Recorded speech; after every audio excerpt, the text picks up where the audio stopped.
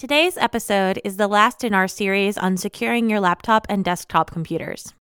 Over the last 3 episodes, we've talked about physical attacks to your computers and disk encryption, backups, and malware, antivirus, and safe downloads. Our current episode ties up the odds and ends of desktop computing. We have some hardware concerns, like USB attacks, the newer USB-C's eccentricities, and direct memory attacks through Thunderbolt connections, and also software concerns like bloatware and crash reports. While this wraps up our specific series on laptop and desktop security, we'll certainly find ourselves diving deeper into particular topics in later episodes. Right, there's no shortage of security topics related to keeping your computer secure. But hopefully by the end of this series, you'll have what you need if you're the type of person who might make a New Year's resolution to better secure your laptop.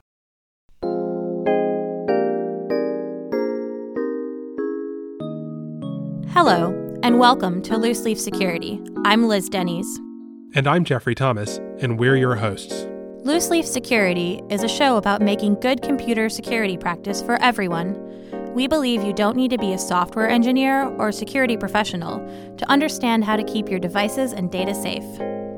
In every episode, we tackle a typical security concern or walk you through a recent incident.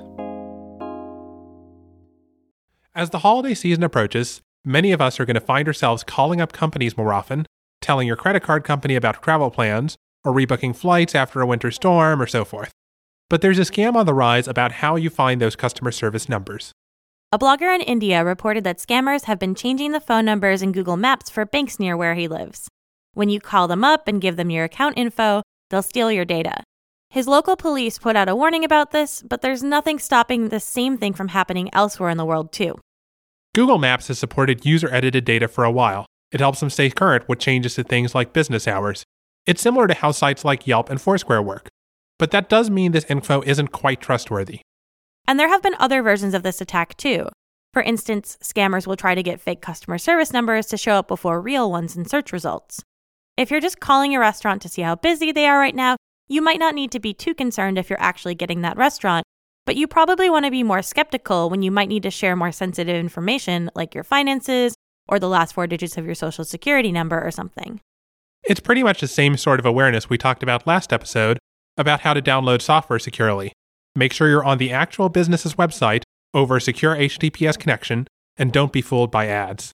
Or if you have to call up your debit or credit card, the phone number printed on the back is also a lot better than some user-entered data, and it's also pretty quick to find. A Redditor uploaded a video of an iOS app that scams its users into activating and holding Touch ID so it can charge the user an in-app purchase of just under $150. This type of scam tells the user to scan their fingerprint to view something and requests they hold it down for some number of seconds.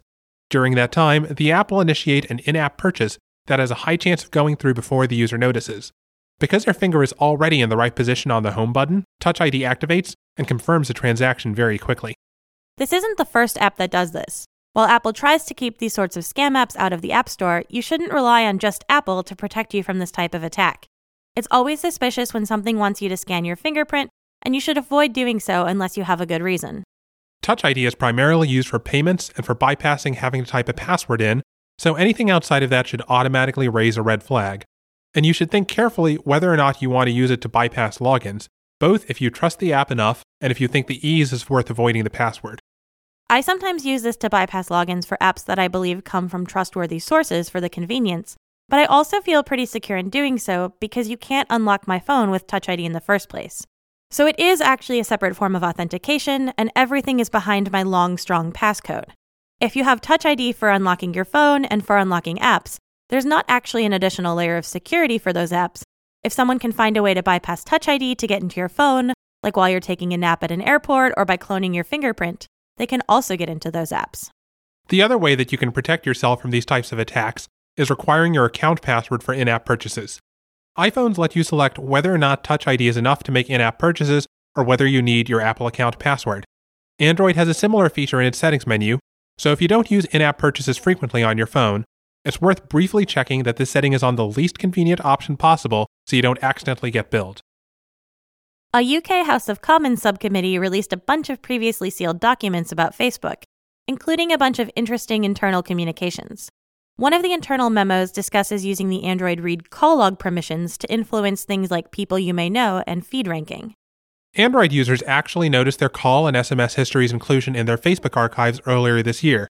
Back in March, Ars Technica followed up with Facebook to ask how this data was used, and Facebook said that it was used to, quote, help you make connections to make it easy to find the people you want to connect with. Ars even touched on how Facebook subtly exploited how Android asks and grants permissions as part of their scheme to get this data. Right. The new information here isn't that Facebook got phone history or even how they got it, but now these internal memos detail that Facebook new Android permission screens often cause people not to grant them those permissions, and thus intentionally used a sneaky way around Android permissions dialogues to get this data. A project manager at Facebook even said this permission subversion was a, quote, pretty high-risk thing to do from a PR perspective, but it appears that the growth team will charge ahead and do it. This speaks directly to a fear that I have that companies, especially those who make their money off your data, are going to do everything they can to get that data from you without you realizing it, which is why I'm pretty paranoid about using Facebook in the first place. I know Jeffrey and I are pretty paranoid people who are often happy to make our lives a little bit harder to avoid giving out this kind of data, but I actually think this isn't into the tinfoil hat realm of paranoia yet. This is part of why I have an iPhone. As we discussed in our episode comparing Android and iOS security, Apple generally has a security and privacy-focused approach to operating system design, and one of the things that Apple has been vocal about over the years is not allowing apps access to your call and text history. I don't think this is a super practical reason to decide that you're going to switch phone platforms and go buy a new phone, but I did want to mention that as of now, iPhone users have no known reasons to be concerned about unknowingly giving over call and SMS data to apps like Facebook. Yeah, it's not really practical to just give up and get a new phone, but a practical step Android users can take is to just uninstall the Facebook app from your phone and just use Facebook in your phone's web browser. This doesn't completely isolate Facebook from all other data on your phone. It can still use cookies and tracking to get information on other websites you're looking at in your phone's web browser. But it does put Facebook into your web browser's sandbox, or snowboot as we called them in our episode, The History of the Web and an Introduction to Browser Security. You might wonder why we'd recommend this instead of continuing to use the Facebook app on Android after, say, a reinstall to force it to reprompt for those permissions, and then to deny that app the permissions. There's a couple of big reasons for this. First, you're probably already using Facebook in your laptop's web browser, so you're probably already putting yourself at risk of Facebook seeing your other browsing data and hopefully taking steps to mitigate that. If you want to understand that better, we talk about one of the biggest tools companies like Facebook use to track you in our episode, Web Security Continued, Cookies, Plugins, and Extensions. The other main reason we'd recommend Android users isolate Facebook into their phone's web browsers is because where iOS has emphasized security and privacy in its design, Android has valued backwards compatibility. In the March Ars Technica article, they reported that the likely way Facebook got this access without a clear prompt requesting it was through using an earlier Android SDK version to request permissions.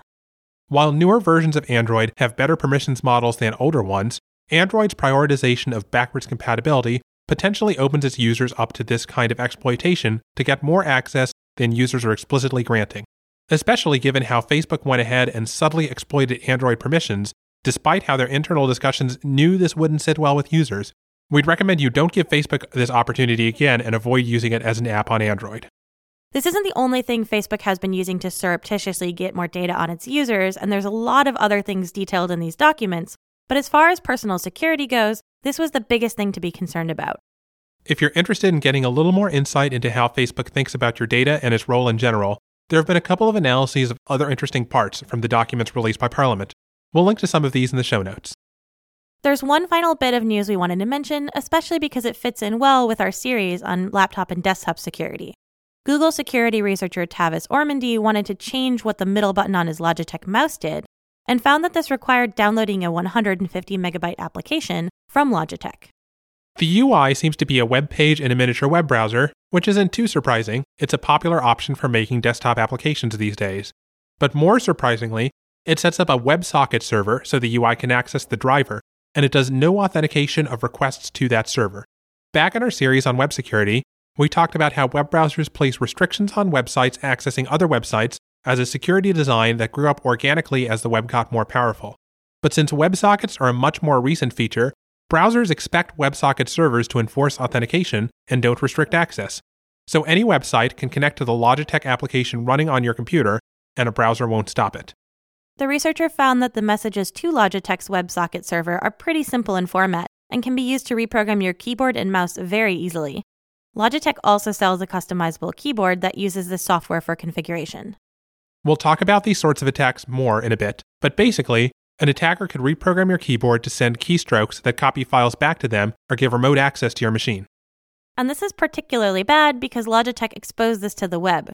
It would be bad enough if it let any user on your computer without admin access to reprogram what your mouse does, but it's particularly bad that any website can do so silently. Logitech hasn't fixed the issues yet, so for now, the best option is to uninstall their configuration tool entirely. It's also a good reminder to be wary of fancy hardware that needs fancy software and drivers to use all of its features. As we discussed last episode, most devices, including keyboards and mice, don't need custom drivers. If you can get a comparable product that doesn't require installing software or getting new drivers, it's going to be a lot better for your security. Sometimes you'll also find pre-installed applications for hardware that came with your computer, and we'll talk a little bit more in the main segment about how to protect yourself. But first, let's dive into Thunderbolt, USB-C, and other ways attackers might try to plug things into your computer.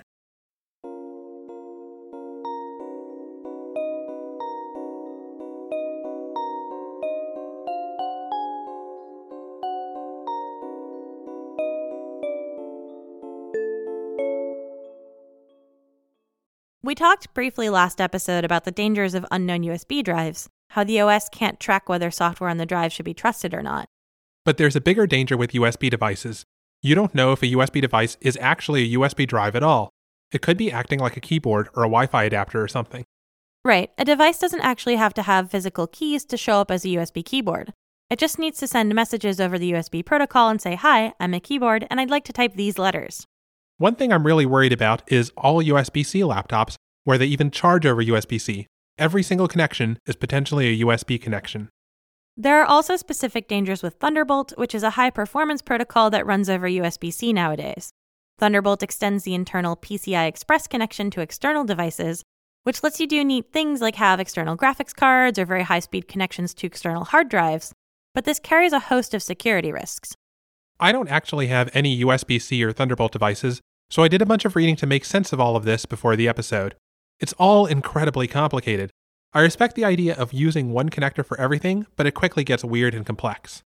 Thunderbolt started out as an Intel project called Lightpeak that used optical connectors, but they found that the regular copper wires were cheaper and more reliable. They decided to just reuse existing connectors instead of making a new one. Thunderbolt 1 and 2 use DisplayPort, and Thunderbolt 3 uses USB-C.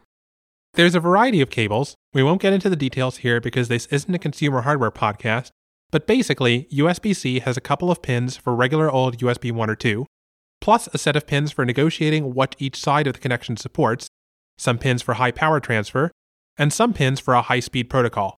The high-speed protocol is usually USB 3, but there's a system for alternate modes where you can run other protocols like DisplayPort and Thunderbolt over those wires.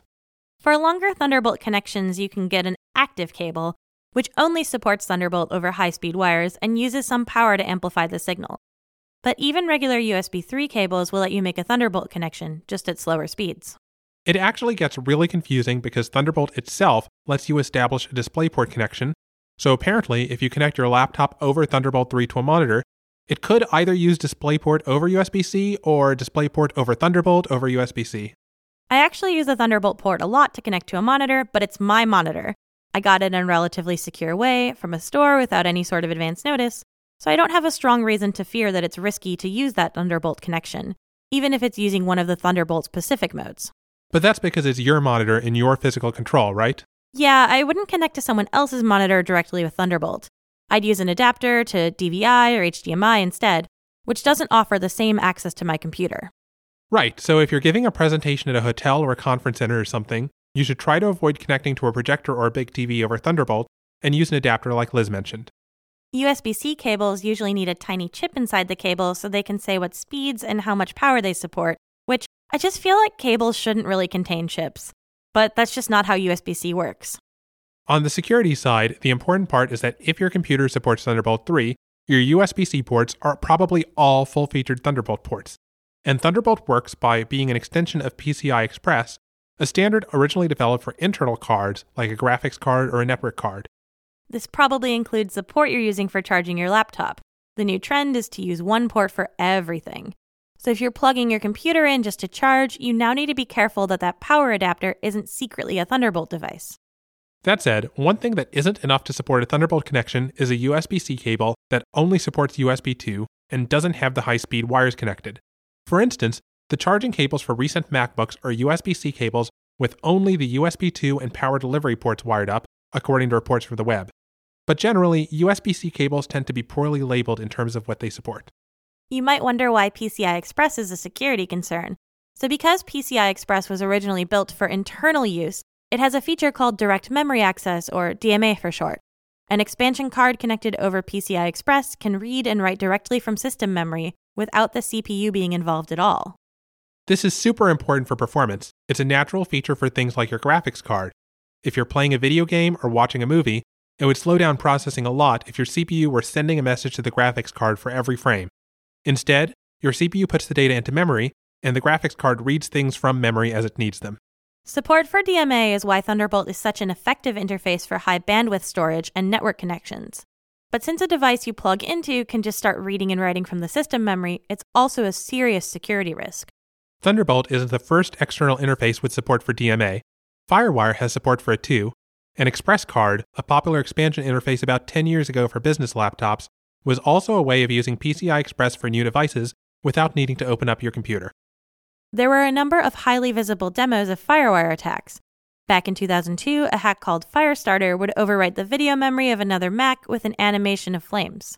So one common practice was to avoid plugging FireWire into untrusted devices. But that's less practical now that it affects USB-C, the port you have to use for everything. On the bright side, there is one technology that's starting to be commonplace that wasn't around in 2002, a recent CPU feature called the IOMMU. A Memory Management Unit, or MMU, is the part of the CPU that lets different programs see different views of memory. For instance, your OS kernel can see your current disk decryption key, but your word processor can't. If it tries to access the same memory address, it will find that it's inaccessible. MMUs have been commonplace since early PCs. IOMMUs refer to input-output MMUs and are much more recent, and they do the same thing to hardware that supports DMA. So your network card can complete a high-speed download by copying into memory it's allowed to see, but if it tries to use DMA to copy into the place in memory where your Christmas shopping cart is stored, the OS will just say, that memory doesn't exist. Windows 10 systems shipping with version 1803 or newer, as in March 2018, have kernel DMA protection on by default if your hardware supports it. If you plug in a new device and the driver doesn't support IOMMU, it will disable the device if your screen is locked. Another great reason to lock your screen when you're at a cafe and you need to get more sugar for your tea. The kernel DMA protection feature only works on Intel chips. While AMD also has an IOMMU feature, Microsoft doesn't support it yet. Also, they claim that older systems generally will not support the features they want. On the Apple side, Macs have had IOMMU protections against Thunderbolt by default.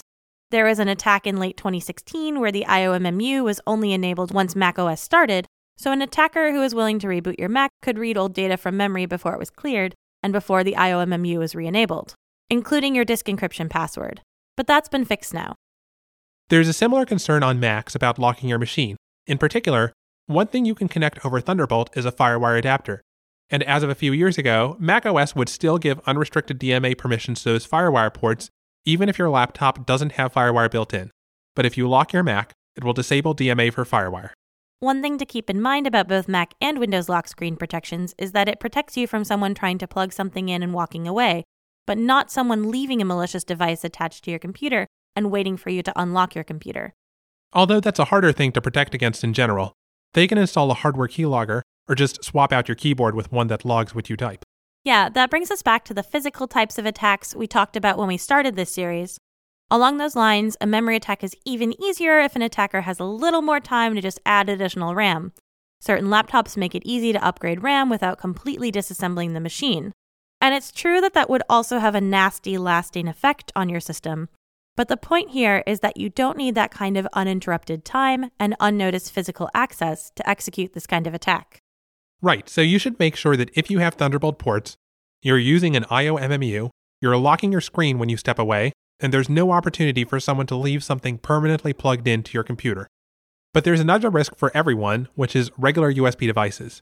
They're not accessing memory directly, but they can still do things you don't want. Last episode, we mentioned that security keys are a USB device shaped pretty similarly to a regular USB thumb drive and can act like a keyboard. This is a feature you might want in a security key, but that same keyboard mode is also a feature that could be exploited. One particularly good example that's well known among the gray hat crowd is the USB rubber ducky, which drives the point home by being shaped exactly like a generic USB drive, but it shows up as a keyboard and it types some pre-programmed keystrokes. So someone picks up a rubber ducky thinking it's an ordinary thumb drive and plugs it in, and it starts typing Windows key, then run, then whatever commands it wants. Or it starts up a browser, downloads a file, pauses a bit, and hits enter to get past a warning prompt.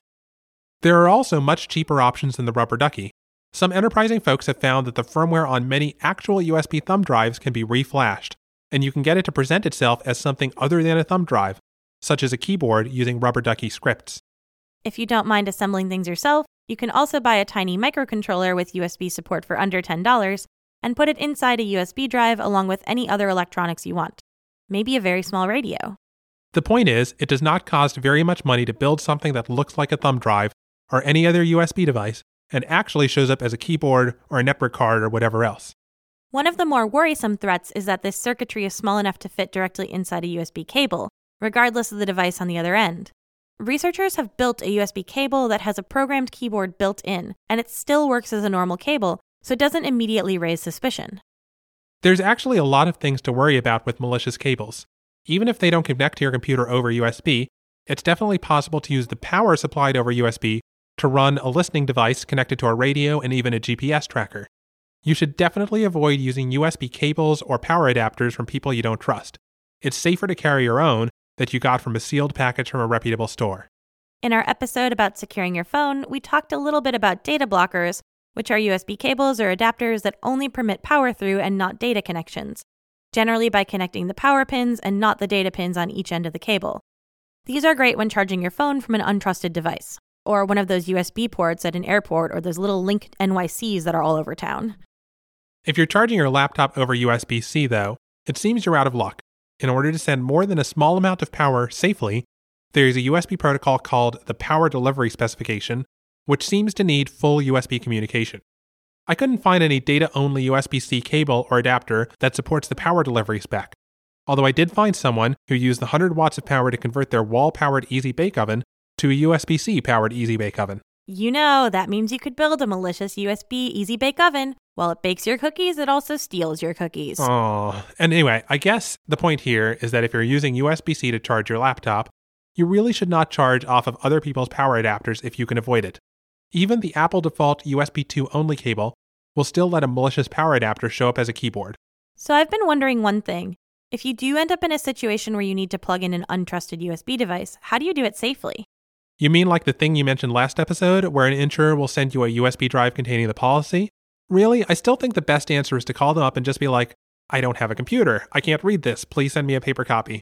Or, I have a computer, but all the USB ports are broken. Please email it to me. Email isn't the world's most secure thing, but for an insurance policy, it seems fine. One option is to plug it into a public computer, like one at a library or the local print shop.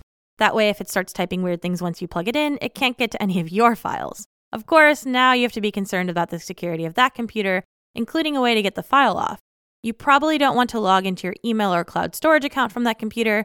Maybe bring your own USB device and copy it over. Another similar approach is to log into a guest account on your computer and then plug it in. You should still be wary in case it tries to switch accounts or bring up an administrator prompt, but if it just tries to download files or run some commands, it will be confined to the guest session. It's still a case you should avoid if possible. If you run a small business where you get files from customers on USB drives, it's definitely worth switching to getting them over email or some cloud storage option. It would take very little money and effort for an unhappy customer to hand you a USB stick that actually just lets them plant themselves inside your OS. Speaking of your OS, these days you usually don't just get the base OS when you buy a computer. We'll talk about this more after a quick break.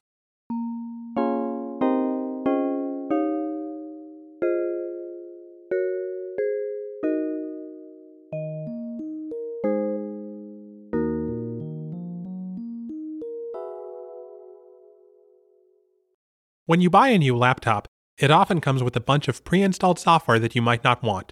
Usually people call it bloatware, but in a couple of cases it crosses the line into actual malware. But even regular bloatware might cause problems with your laptop's performance and stability. For instance, many laptops come with a 30-day trial of some antivirus software. It stops downloading new virus definitions after 30 days, so it's no longer useful, but it keeps starting up automatically and bugging you to pay more. Like we mentioned last episode, if you want to run antivirus, you should do some research about what products are effective and don't slow down your computer. Whatever vendor managed to get a 30-day trial bundled with your laptop isn't necessarily the best vendor. There have also been active security problems caused by pre-installed software. A few years ago, Lenovo started shipping its computers with Superfish, an advertising-supported product search app. Whereby advertising supported, they mean that it would replace ads on web pages with ads that made money for Superfish. They needed to replace ads on secure HTTPS web pages too. So the way that they did this is that they configured your web browser to trust Superfish as a certificate authority and intercepted all HTTPS requests. You'd see that the page was secure, but it was secured by Superfish, not by any actual trusted authority. And they included the same key for certificate signing on every laptop. So this suddenly made the whole HTTPS certificate system useless for Lenovo users. Anyone on the web could get a copy of the Superfish certificate and put up fake websites, and browsers on Lenovo computers would claim they're trusted. This whole market for dodgy pre-installed software seems to primarily be a Windows problem, not because of anything fundamentally different about Windows as an operating system, but because of the way OSs are sold. Manufacturers can customize Windows to pre-install things like drivers, and one of the ways they can keep prices low is by accepting payments from companies who want their software pre-installed. Meanwhile, Macs only come from Apple, and Google puts strict requirements on Chromebook vendors. All the driver support needs to be built into Google's version of Chrome OS. While Apple and Google both guide you to using their online services, they're not going to pre-install malware. To Microsoft's credit, they are working on this problem. A few manufacturers sell Windows Signature Edition, which isn't actually a different edition of Windows at all, just a certification program that the computer comes reasonably clean out of the box. All the computers resold on Microsoft's own online store are Signature Edition, although sometimes they cost up to $100 more than the regular editions. And a few manufacturers have said that all their machines are going to be Signature Edition. Microsoft also has a tool that lets you refresh Windows 10, basically reinstalling the entire machine and getting rid of any apps or drivers that aren't part of Windows. It does say that it will keep your personal files, but it's safest to take a backup first, or better yet, run it right after getting a new PC. It will keep a bunch of bundled apps that come with Windows, like Skype and the new Solitaire version. Microsoft is adding the ability to uninstall those, and since they come with Windows, they're unlikely to slow down your PC or cause security problems. I really dislike how a lot of Windows machines ship with things like Candy Crush pre-installed. I know it's a Windows Store app, so it's isolated and doesn't start automatically, but it's still very weird and unnecessary, especially on a so-called professional edition. By the way, for those of you whose Windows laptop setup involves downloading a new browser, there's been a handful of problems lately with malware authors buying Bing ads for search terms like download Chrome. These sites look visually like Google download pages, but they have URLs like googleonline2018.com, and they'll send you a download that isn't actually from Google. If you want Chrome, the canonical place to get it is https://www.google.com/Chrome. This isn't super different from any other situation where you're downloading software or even checking phone numbers like we mentioned earlier. But if Microsoft Edge and Bing aren't your everyday web browser and search engine, you might not subconsciously recognize ads quite as easily. So just remember to pay a little more attention than usual until you're on your normal setup. Another thing you might want to set up, especially when getting a new laptop, is crash reporting and telemetry. This is useful for the makers of your software to find and fix bugs, but you might not like the privacy trade-off. Software engineers and QA professionals think about what kind of bugs might happen, but computers are incredibly complex and no two people use them exactly the same way, and unexpected issues come up. They're inconvenient for you because maybe the program you're using crashes, and software devs don't want you to experience that.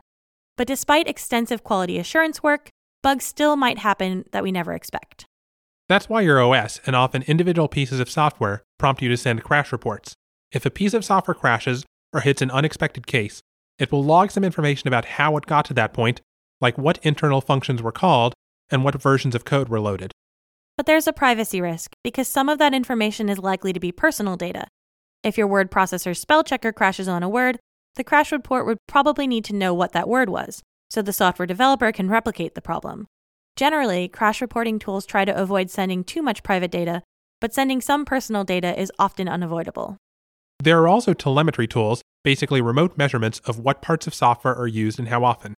If Microsoft finds that way more people are using joysticks than they expect, and way fewer people are using CD drives than they expect, they might decide to have more engineers work on the joystick code in the next version of Windows. Different OSs have different policies about what data they collect. Of course, they're all generally going to keep private data within the company, but having that data stored remotely at all is a bit of a risk.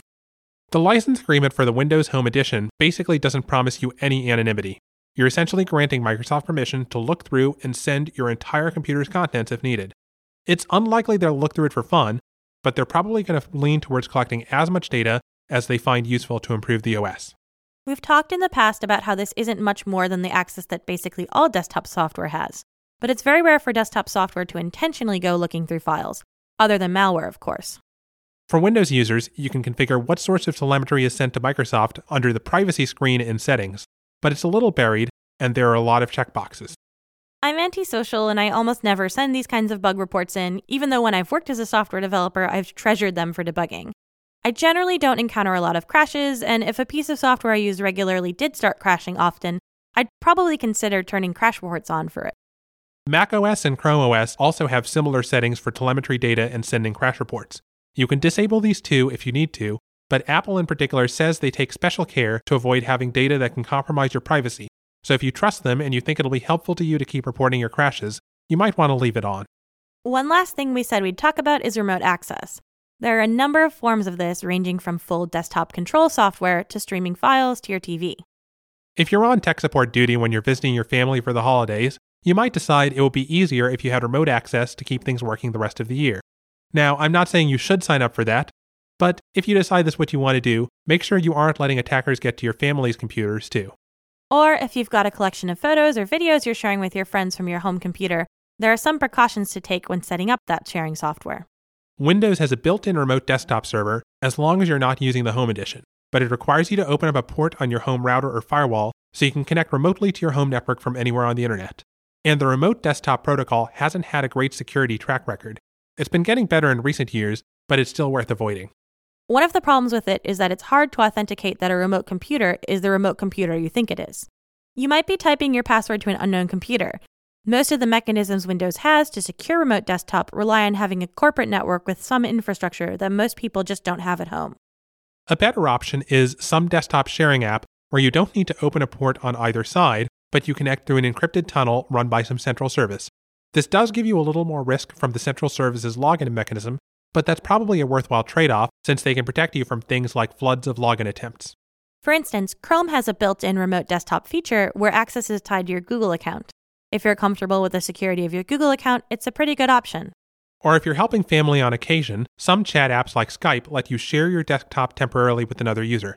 Because it's part of a Skype conversation, you can make sure you're connected to who you think you're connected to. There are also some commercial options. Make sure you understand their security. They'll usually quote some fancy security terms that make sense for companies with infrastructure, but less so for an individual trying to get it to work on their home network. And of course, all of these options give people full control over your PC, as if they were sitting right at your desktop. Most of them let you set up remote access to not require any confirmation, which is what you want if it's your own computer and nobody's at home to accept the connection, but it is a risk if you're sharing the access to someone else. Even if you don't type an administrator password, they can easily get to all of your files and personal data. So avoid it if you can.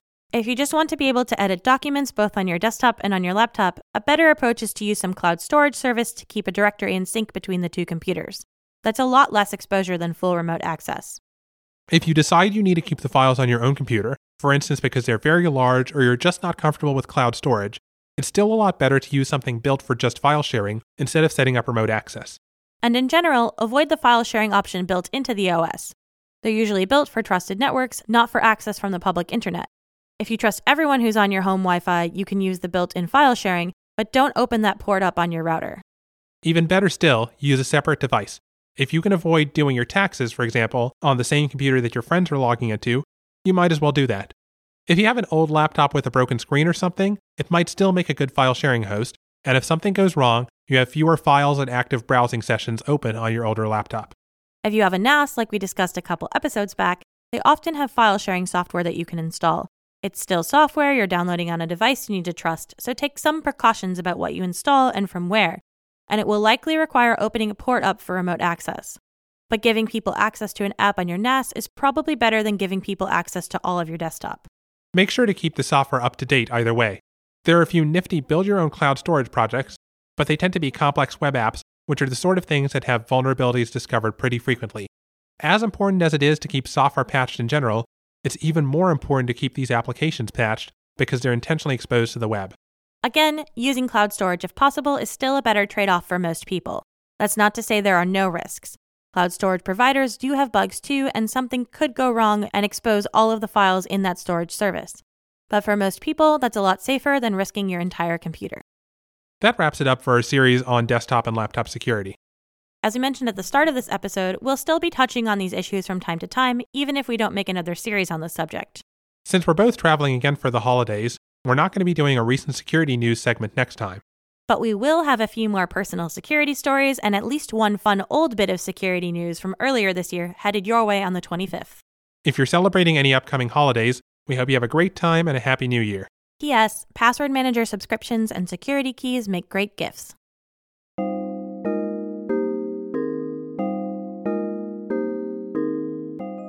Loose Leaf Security is produced by me, Liz Denny's. Our theme music, arranged by Liz, is based on excerpts of Venus, the Bringer of Peace, from Gustav Holst's original two-piano arrangement of The Planets. For a transcript of this show and links for further reading about topics covered in this episode, head on over to looseleafsecurity.com. You can also follow us on Twitter, Instagram, and Facebook at looseleafsecure. If you want to support the show, we'd really appreciate it if you could head to iTunes and leave us a nice review, or just tell your friends about the podcast. Those simple actions can really help us.